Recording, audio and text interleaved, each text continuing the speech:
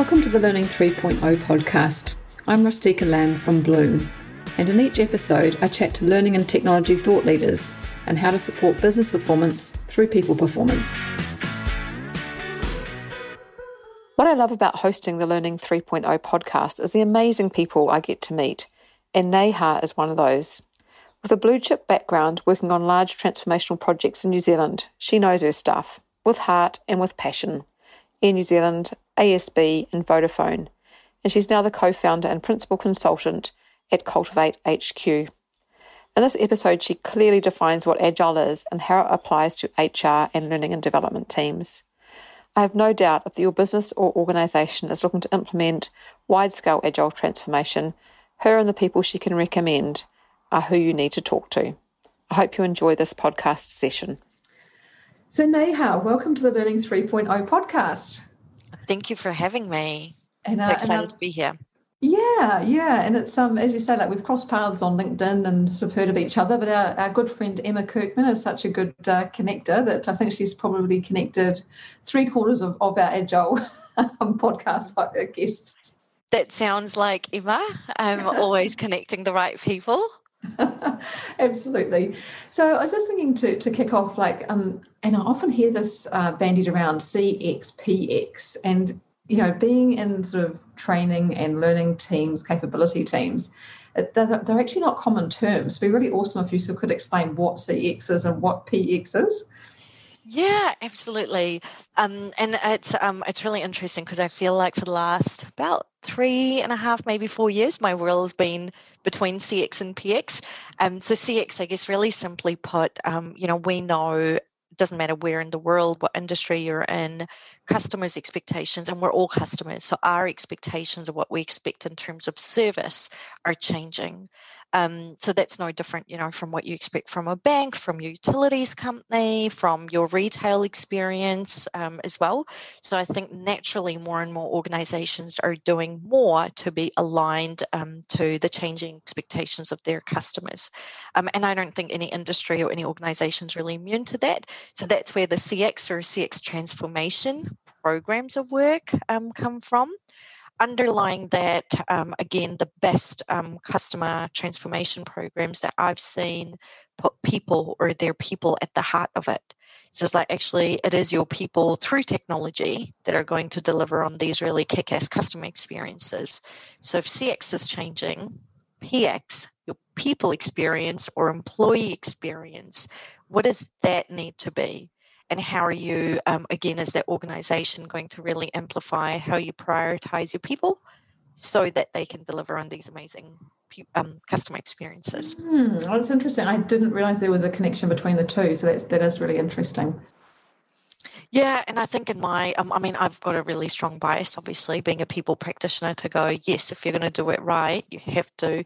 And it's often, that kind of three-legged stool or the golden triangle. Well, if you look after your people, they'll look after your customers, and then that looks after your shareholder, right? So it's like, I guess the new version of that is people experience, then looks after customer experience, and then you're creating more shareholder or investor value. Yeah, exactly. That's awesome. So that's really awesome to have that connection, and learning people call it LX. So now we've got CX, PX, LX. And I really liked the conversation we're having before we started recording, which was around, agile organisations are learning organisations. So we will come back to that. But do you want to just give us you've had some really great experience, and you sound like you did a big project transformation at ASB. Tell everyone that sounds like it was an amazing experience. It was actually. I'm probably super grateful for, I guess, my personal learning experience through that opportunity. So I think with ASB, my journey, really the introduction to Agile transformation started probably in my first role as the people and culture business partner, working firstly with the technology division when we were moving to an Agile way of working. Mm-hmm. So did that for about 3.5 years. In those 3.5 years, we probably went through 4 versions of that transformations or 4 iterations. Mm-hmm. And at that time, where we kind of got to with the organization was just like, oh yeah, cool, we're Agile, but only in part of the business. and the rest of the organization needs to catch up because you've got two different ways of working, and that does create some inconsistencies. Luckily for me, when I left about 7 months later, the bank were looking to transform, and it was a CX transformation, so customer experience transformation, and moved to a new way of working. And what was really awesome about that wasn't just actually the bank scaling to a brand new way of working, but they really wanted to make sure the taxonomy and the new operating model that we went to mirrored the customer experiences that were really, really important. So was that part of the activity-based working move into the new building? No. Oh, it wasn't. It was something else. Okay. Yeah, it was something totally different. So that actually happened. You're absolutely right. About 7 years ago now, when they moved into the new building, was activity-based working. And that building's still really cool. Actually, even their Albany location, which hasn't had a refresh in a long time, I still think is a really, really cool, awesome space. And obviously, I'm sure COVID is going to change that, and it's going to change that a lot, especially for distributed teams. But I think on the CX transformation, so it was about actually going bank-wide with a new way of working. But if you think about, most banks, and not just banks, I think most organizations are historically organized. Well, you've got the retail, you've got business banking, you've got lots of different divisions. What if you flip that on its head and organized yourself around customer experiences?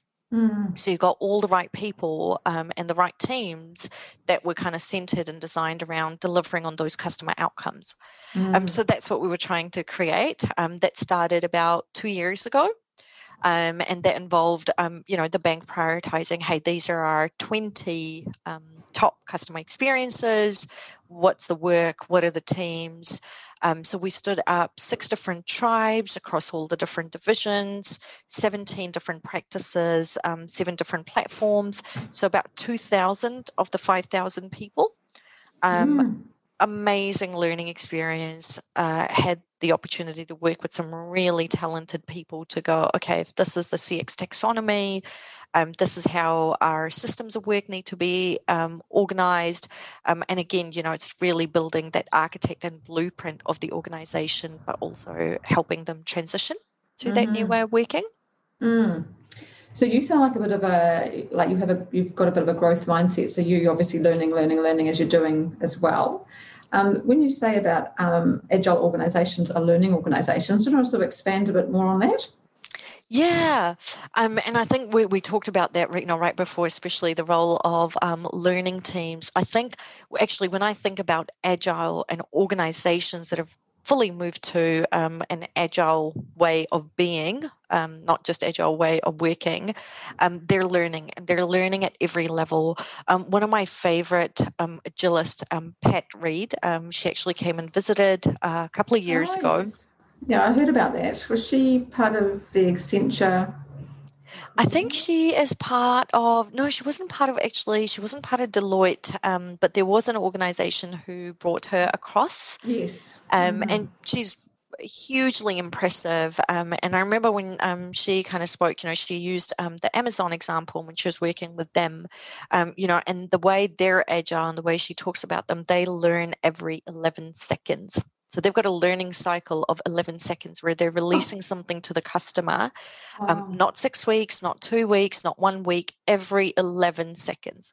Amazing. But there's a lot that goes into that, because it's like, actually, these are your dev teams that are delivering value, but you're also learning not just at a team level, at an organization level.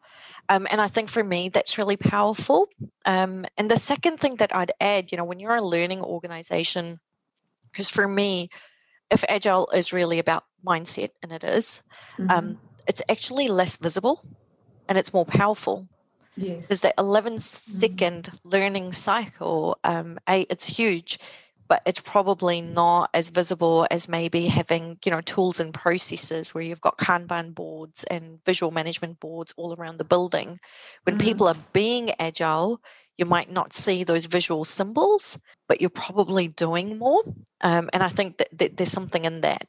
Yeah, that's really interesting. And that leads me into my first question, really, is around what is agile, because we hear things like Kanban and we hear like all of these things about, like the different aspects of Agile. But as you say, it's actually not about that. So how would you describe Agile to the general public? Yeah, I think for me, and there is both, there are people that maybe do find comfort in those tools and methodologies, and I think there are many to choose from. But I think for me, Agile, first and foremost, is a mindset, and it's a mindset of being able to break big chunks of work and smaller pieces of work. And when we talk about the work, actually being able to talk about the value or something that's usable. And you can deliver faster with less headaches. So you're actually making it easier for the people that are doing that work. And simply put, like, I love the Dandy People diagrams. I know that's actually one of my favorite resources. I'll share a link with you. But, it's first and foremost, it's about mindsets that's underpinned by 4 values and 12 principles. There are a lot of methods for you to choose from. So I think maybe for me, the best analogy actually that I really like, it's a little bit like the modern or mixed martial arts. So the mixed martial arts, it's actually, anchored in a lot of order principles like judo or karate that have a lot of discipline and a very specific kind of art. And the mixed martial arts is just a modern way of using or applying those methodologies depending on the situation. Yeah, that is a really good analogy. Yeah, I really like that. That's awesome, and I love that. Agile is a mindset, less visible but more powerful. I think that's we'll use that for our LinkedIn when we're promoting this podcast. And now, Dandy Link, is that the Agile Manifesto? Is that the... Yeah, so Dandy People, you'll recognize it when you see it. They're the really colorful one-page posters. That's what they're really famous for.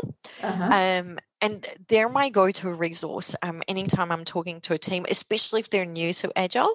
I love how much they can capture in literally one-page poster. And they've got one for everything. So they've got one for Agile recruitment, Agile HR, Agile physical environment and seating space. And it's the easiest, the simplest way, I find, to describe or introduce Agile to people when I'm talking to them for the first time. Nice. So, and you mentioned Agile HR, which takes us to... So if Agile is about mindset, and there's lots of different tools that go with it, what is Agile HR? Because learning and development would fit within that parameter, I'm guessing. Yeah, it absolutely does. And I think, HR, like, it's something that's obviously, personally, I'm really, really passionate about. But when I think about the role of HR and how HR is changing, or the future of HR, my personal view is HR's role is going to change quite significantly if it hasn't already in most of the organizations. So in an Agile transformation or CX transformation context, I really see us playing kind of 2 roles. So one is, if we are the systems of work designers, which we are, doesn't matter if you're an HR generalist, if you are a HR specialist, by way of that, we're actually those architects of an organization. So what that means is actually every HR function that's supporting an organization who's on this transformation journey, you're helping that organization become a learning organization. The way you'll probably do that is you're building more collaborative networks over hierarchy. So that's, again, moving to those new operating models where people, again, are organized differently. You are enabling more transparency over secrecy, because that's, again, another one of the principles, and that's really important. As that system of work designer, you're also helping organizations be more adaptive than prescriptive. So again, for HR, the challenge is, how do we move from being a HR police or policing and being more punitive in what we do to more of the, hey, let's treat you like grown-ups and adults and trust you and empower you, but in an exciting way. I can hear the listeners all laughing at the same time at that.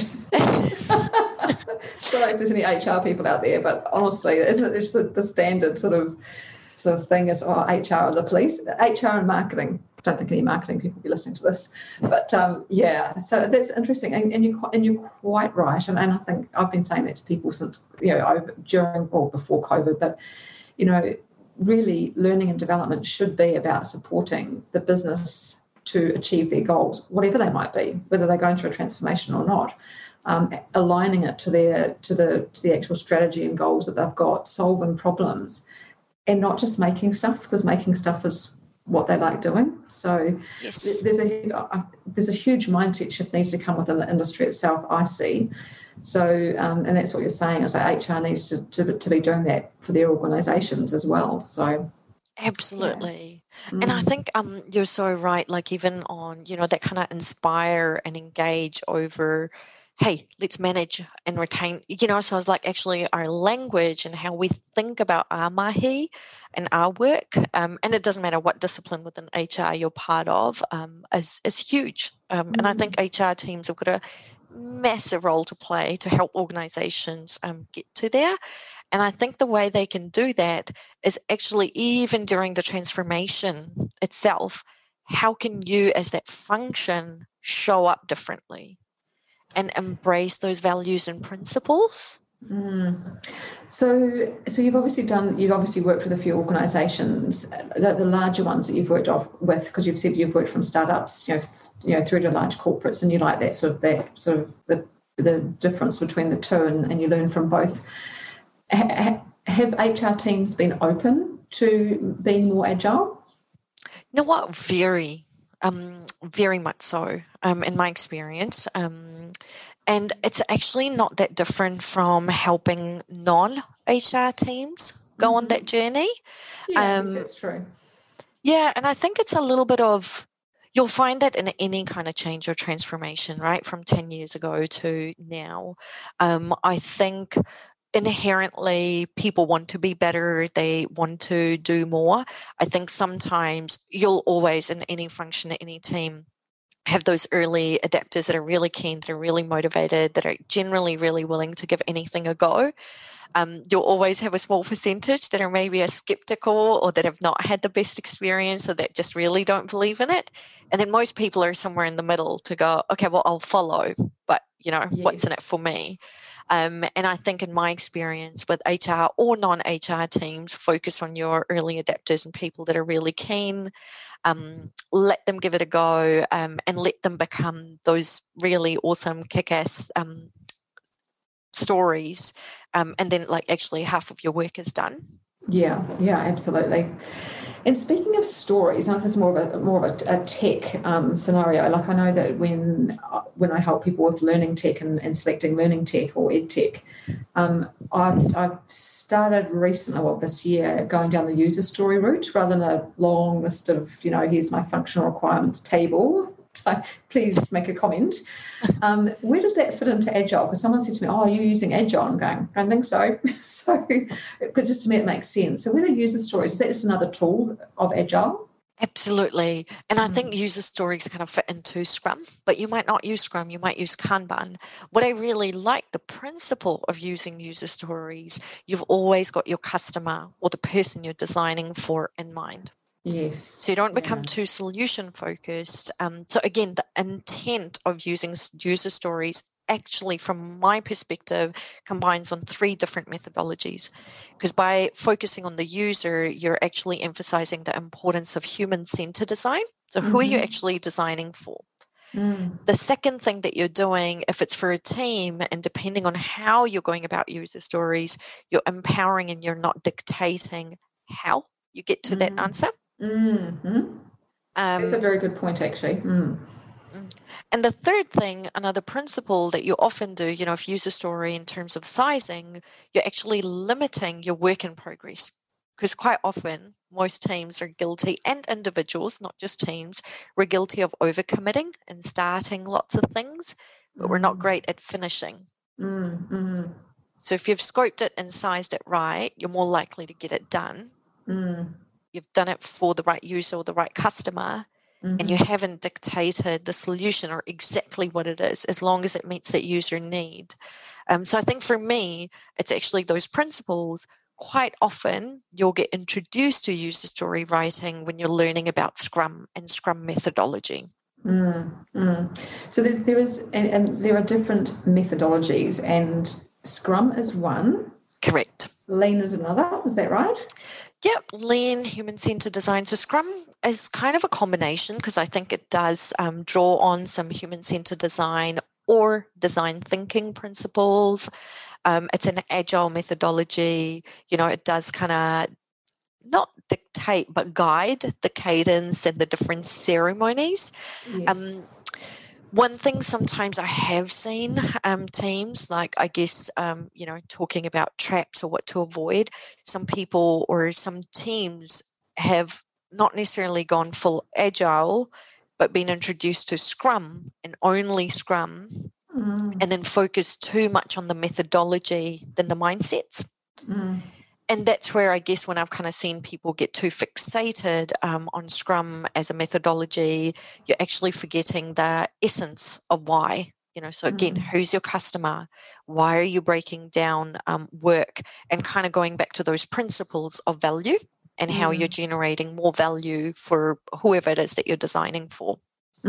Absolutely.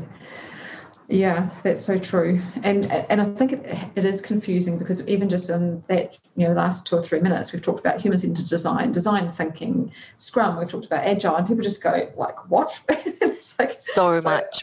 And as you say, methodology over mindset, I think is probably the big distinguishing factor there.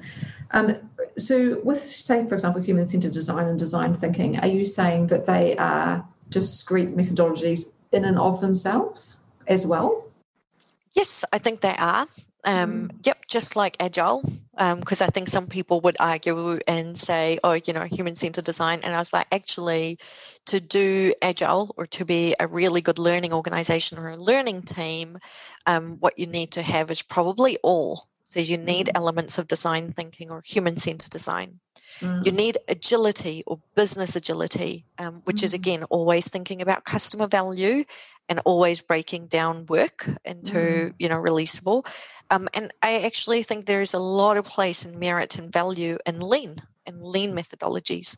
So again, great learning organizations or great agile organizations probably apply a bit of all three. And I think the biggest thing in what organizations, when you're transforming or moving to a new way of working, it's likely going to be a combination of all three. But you have to know, based on the type of work, where does it work and where does it not work? So again, being able to choose the right methods to solve the right problems. Yeah, and actually, I interviewed or had Nick Mackelson-Smith talking, and he said the same thing. Like agile I would never recommend one methodology because it just depends on the situation. And you're saying the same thing. It's like it's work out what your problem is and then choose the right methodology. And it could be, as you say, it could be a mix, but like a recipe. So. Absolutely. Which would make for interesting work for you, because I'd imagine no one client is ever the same. No, not at all. And I think, but I think it's like once you've done one or two, you can kind of see the traps. And one analogy, again, I'll go back to the mixed martial arts. What I kind of loved about that, I don't know if you've heard of the Shu Ha Ri. So by the way, I'm not a ninja. I'm not a martial arts expert at all. I have a brother who is, but I don't have anything above a green belt from when I was maybe 10. But Shu Ha Ri is actually kind of how you master, so again, it's a Japanese martial arts, and the discipline is Shu might be a beginner or an apprentice, and then you progress to becoming a master. So if I apply that principle and going back to mixed martial arts, so if agile is like mixed martial arts, so you've got the discipline of judo, which is highly disciplined and prescriptive. You've got the discipline of karate. But as you're working through an apprentice to, okay, now I can do it on my own, to now I'm a master and I can teach others, you're actually honing in that craft. So I don't know, I know design thinking or those principles and that methodology really, really well. And I've learned lean really, really well and or agile. And only then can I do mixed martial arts because I know which ones I can pick and choose when. But what that means is I might need a basic level of understanding of all of them before I can move to mastery.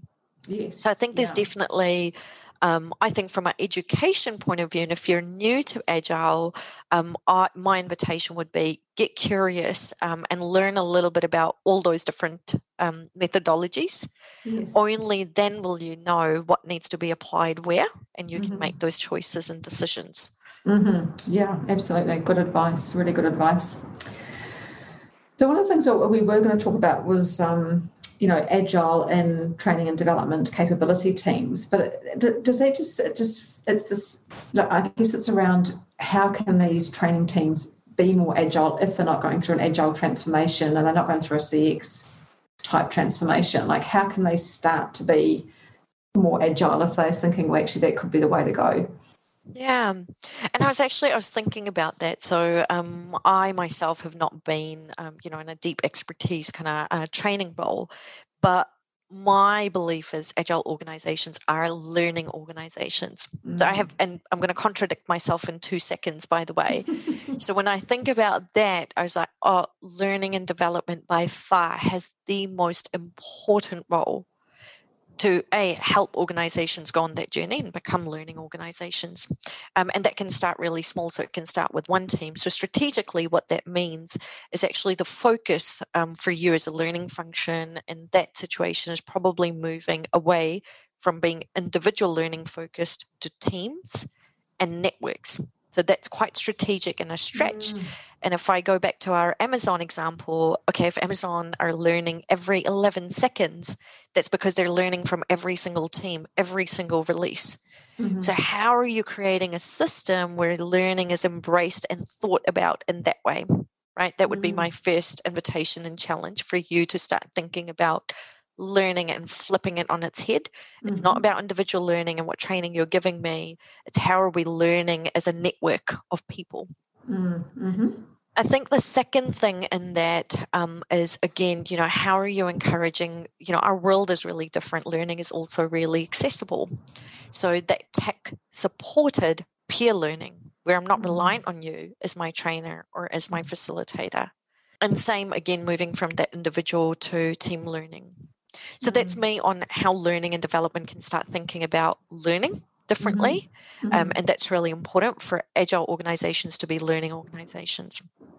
Coming back to, let's say you're not, and your organization isn't transforming, and you're just a learning and development professional who wants to be more agile and is really curious in that team. So my first sense is like, actually, when I think about the HR function, wouldn't it be amazing if we were more cross-functional? So if we didn't silo ourselves into, I'm a recruiter, I'm an L&D, it's like, actually, what if we were all a little bit more generalist and we came together around those employee problems that we were trying to solve?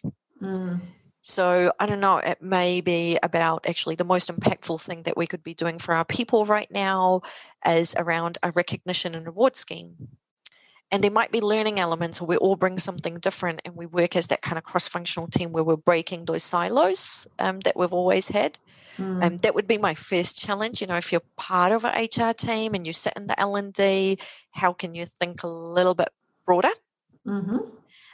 Let's say that's not the case and it's like coming back to L&D. I think for me, I'd still go back to the mindsets, so think about your work. I'm actually doing this exercise with a team right now with an L&D team.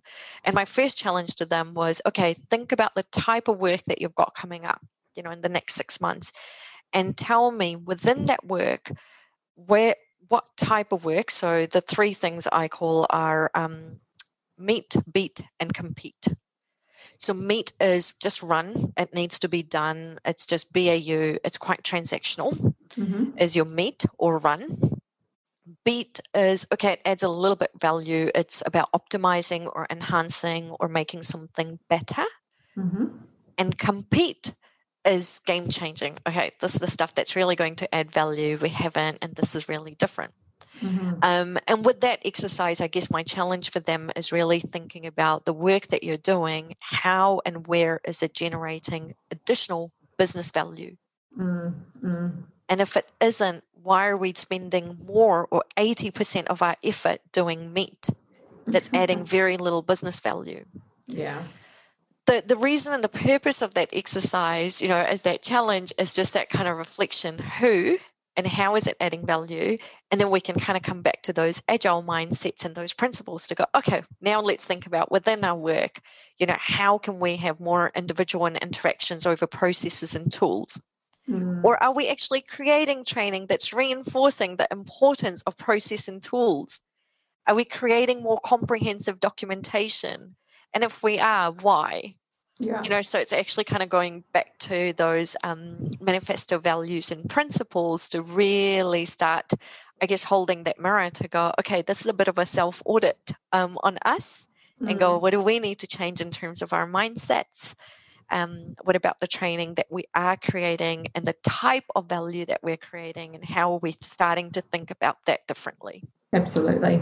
It's so funny. I have to talk, like when I talk to Emma and I talk to you, and then I spoke to Nick the other day, and I think it's in times like that I think, oh, it sounds so exciting. Maybe I don't want to be a learning technology specialist anymore. Maybe a strategist anymore. Maybe I just want to come and do CX, PX stuff. It's like, no, stop that. No.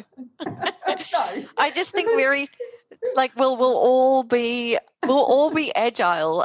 Most of us already are. We just don't know it, or we're just not using the same words to describe it. I think that meet beat compete's really awesome though, because the one thing I see learning teams not doing is actually doing stuff to add business value. I just think that's just so important, and I think any L&D team that can start thinking along those lines then become, the manager that comes and says, we want this training, and they try and push back and say, no, I don't, it might not be a training need.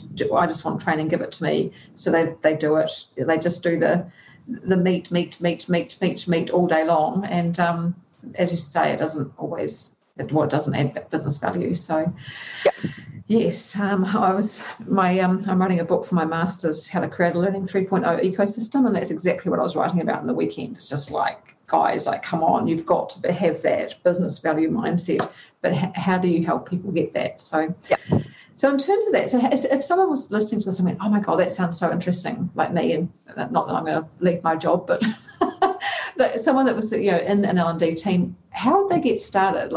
And I know this is one of my last questions, it's what books or courses would you recommend? Yeah, I'm not a big fan of books. I can't believe I just admitted that. I will read them. I think I'm more go to, again, those bite-sized articles or podcasts. If you are looking for a book recommendation, Agile People, it's a really, really easy read. It's got actually a whole chapter on learning, and it breaks it down, and it's got agile learning principles. So it breaks down the values for L&D teams. So that would be a great introduction, and it is a really, really easy read. So definitely recommend that. Dandy People resources. I love those. They're so simple. I'll put these links. So they would. You'll send me the links for that. They are web links. Yes. Yeah. That's good. Yeah, I'll put those in the show notes. Yeah, that's good. And I think in terms of education, if I could, I would 100% encourage, if you're new or you're curious, go do an Agile Foundations or a Business Agility Foundations course. There's actually do a design thinking or human-centered design course. In this day and age, there's so many free online resources available as well.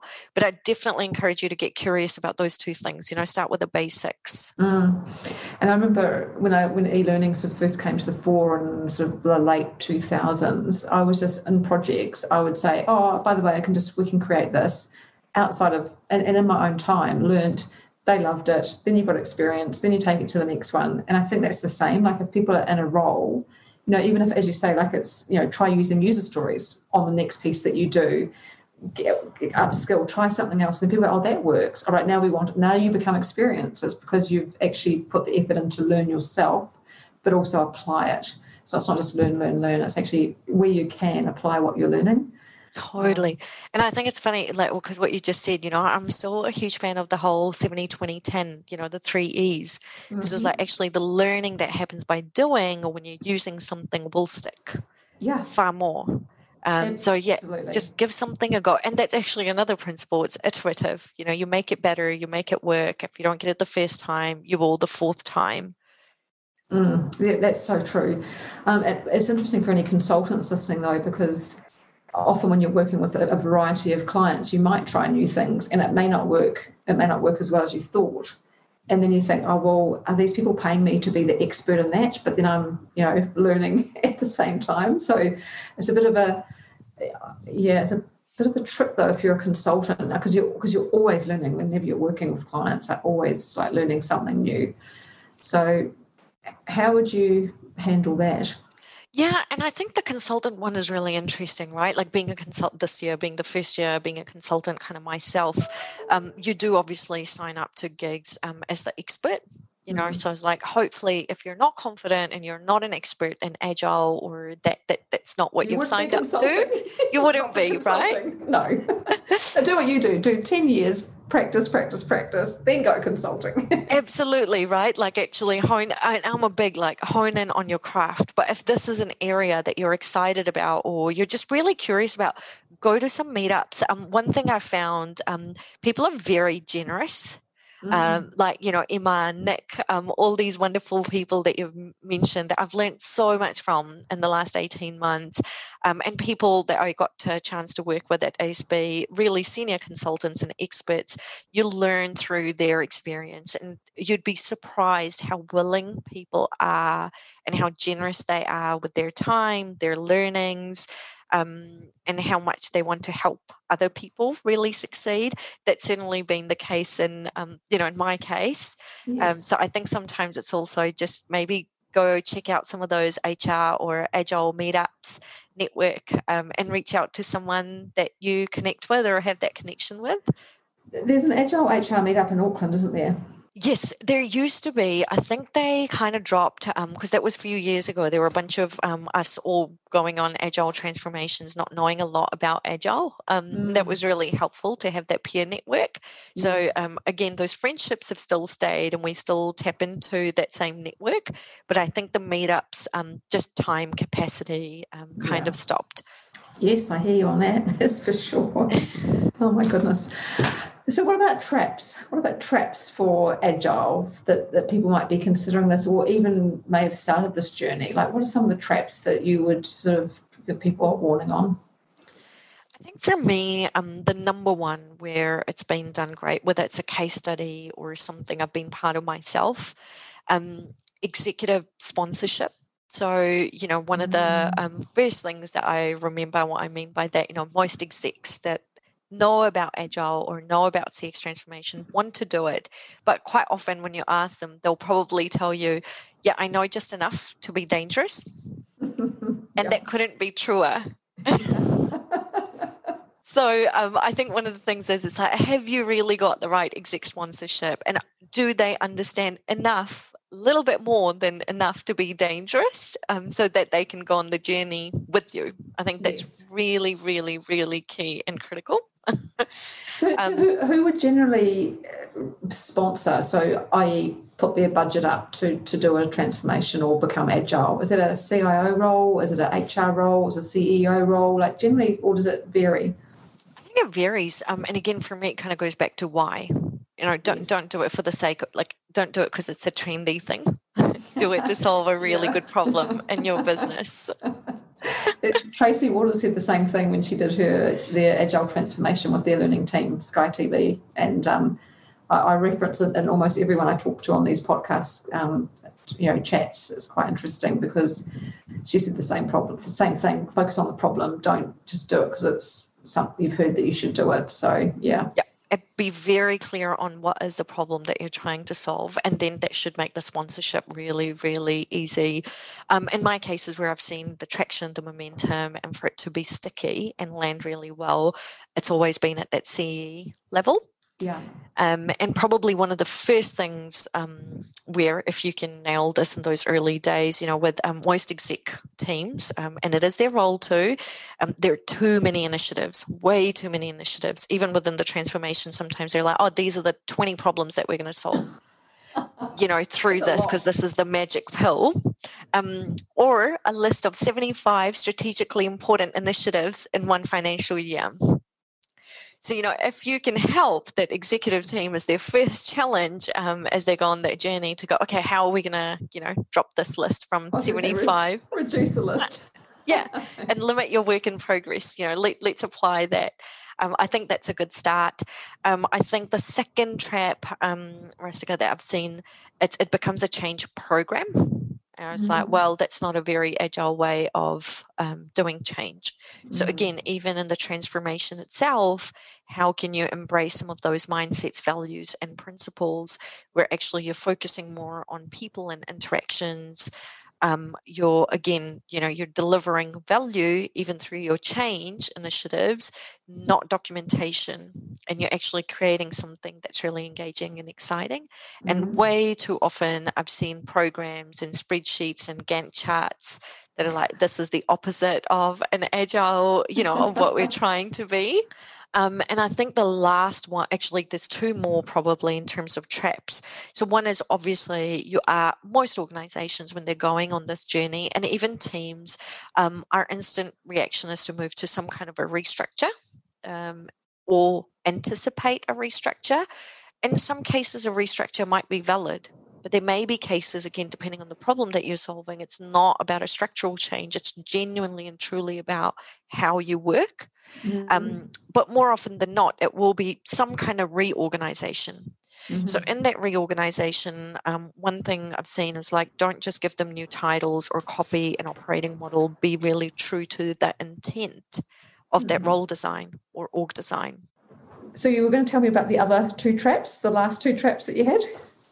Yeah, so I think my last two, one is restructure. So without a doubt, moving to a new way of working, there will be some kind of a reorganization element. It may be, in some cases, it might just be how you're working. It may not be a restructure, but in some cases, it definitely will be. And I think my challenge or invitation, or what I've seen sometimes done poorly, will give people new titles and new job descriptions, but we'll still keep doing things the way that we did them. So that, again, the behavior, the mindset, or the intent of that role isn't always realized. And I think that's where, again, as the people and culture or your HR function, we've got a massive role that we can play, not just in the org design, but how we bring those new roles to life to truly set them up for success. There's a massive piece there that's often missed. Yeah, absolutely. And then the last trap is, most transformations, and as learning professionals and HR professionals, we always say, yeah, it's not a digital transformation, it's a cultural transformation. And that's true. But again, if it's a true cultural transformation, two things that happen is how much are we co-designing or not? And we often don't co-create very well because we're the experts, we know all the answers. And it's like, actually, do we? And have we really tested the power of that co-creation and co-design? And the second thing that the trap is we push change on people. Whereas actually with agile transformations, and again, if we're true to those principles and values, how can you create more of a pull? So focus on your early adapters, focus on the motivated people, and create a pull as opposed to pushing change. Yeah, so change and agile's quite close, but as you say, just like learning, there's actually a waterfall type methodology with change and learning, content development, design development. But put agile on it, it's a whole different ballgame. Yep. Wow, that's quite a lot of information for people to take on, especially if they're sort of getting started in the journey. And it's so good to hear that it is about mindset. And as you were talking, I was thinking, it's a bit, I don't know if you've seen the Gary Ridge WD-40. He's an Australian. He became CEO in 1997. So as part of the book I'm writing, that learning how to create a learning ecosystem, I actually was researching a bit more about the share price because they've had a phenomenal uplift in share price. Because he believed that everything was a learning moment. So they went from like one country, like the financial benefits have been massive. But the share price actually took about 9 years. So it was still growing steadily since 1997. But then it just went through this exponential growth at about 8 or 9 years. And I thought to myself, I wonder if that's how long it takes for true culture to change, like really embed, to really have that impact. I don't know what your thoughts are on how long it takes to for a cultural change to really embed?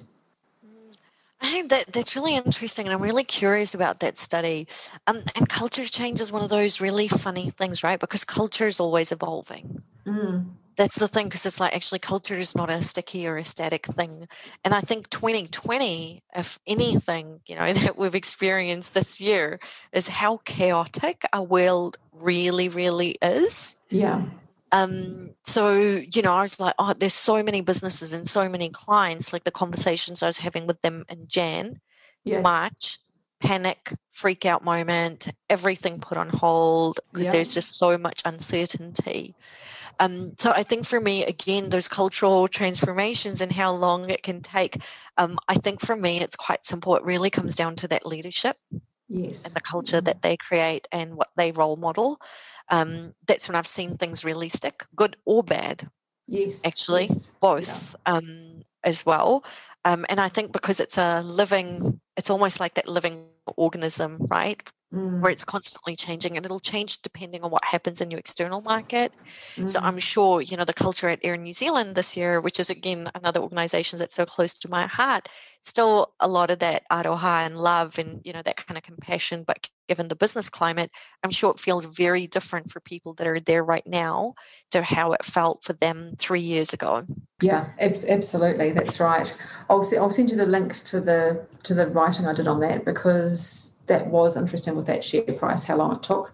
But at the same time, they also grew their markets. Like they're in 170 countries now as well. So that could be the time lag as well. So yeah, I was interested in that from a cultural point of view. So I'll actually put the link in the show notes, but I'll also send it to you as well, because it's actually I've actually got a graph of the share price for 20 years. So since he's been CEO, he's amazing.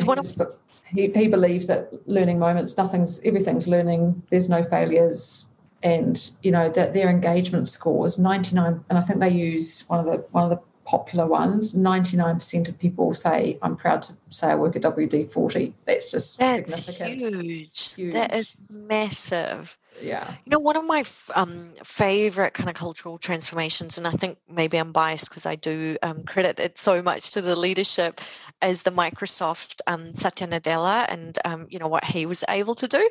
Quite similar. I don't think their score is still at that high, though, or their share price, that you could say the same. But again, I think what I quite like about their story and the work that he did, he just focused on those leadership behaviors and the leadership and kept it really, really simple.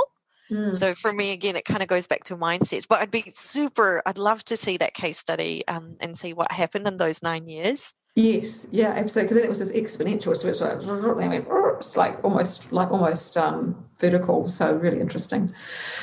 Very good. Well, look, it is late afternoon, and really appreciate your time. I just think that's super valuable and really clearly stated, so that everyone can actually understand what Agile is and how they could apply it in L&D and get started. So awesome. So what's the best way for people to get hold of you?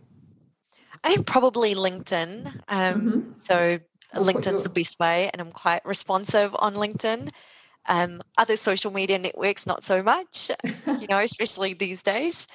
So I think, that would probably be the best way. That's good. That's lovely. Well, thank you for spending the time talking and chatting, and I'm sure we're going to have many more chats offline. Thank you so much for the opportunity as well. Really enjoyed our chat. If you'd like to get in touch with me to suggest topics or speakers, you can contact me on LinkedIn or Facebook, or find the links in the show notes below. Keep on smiling.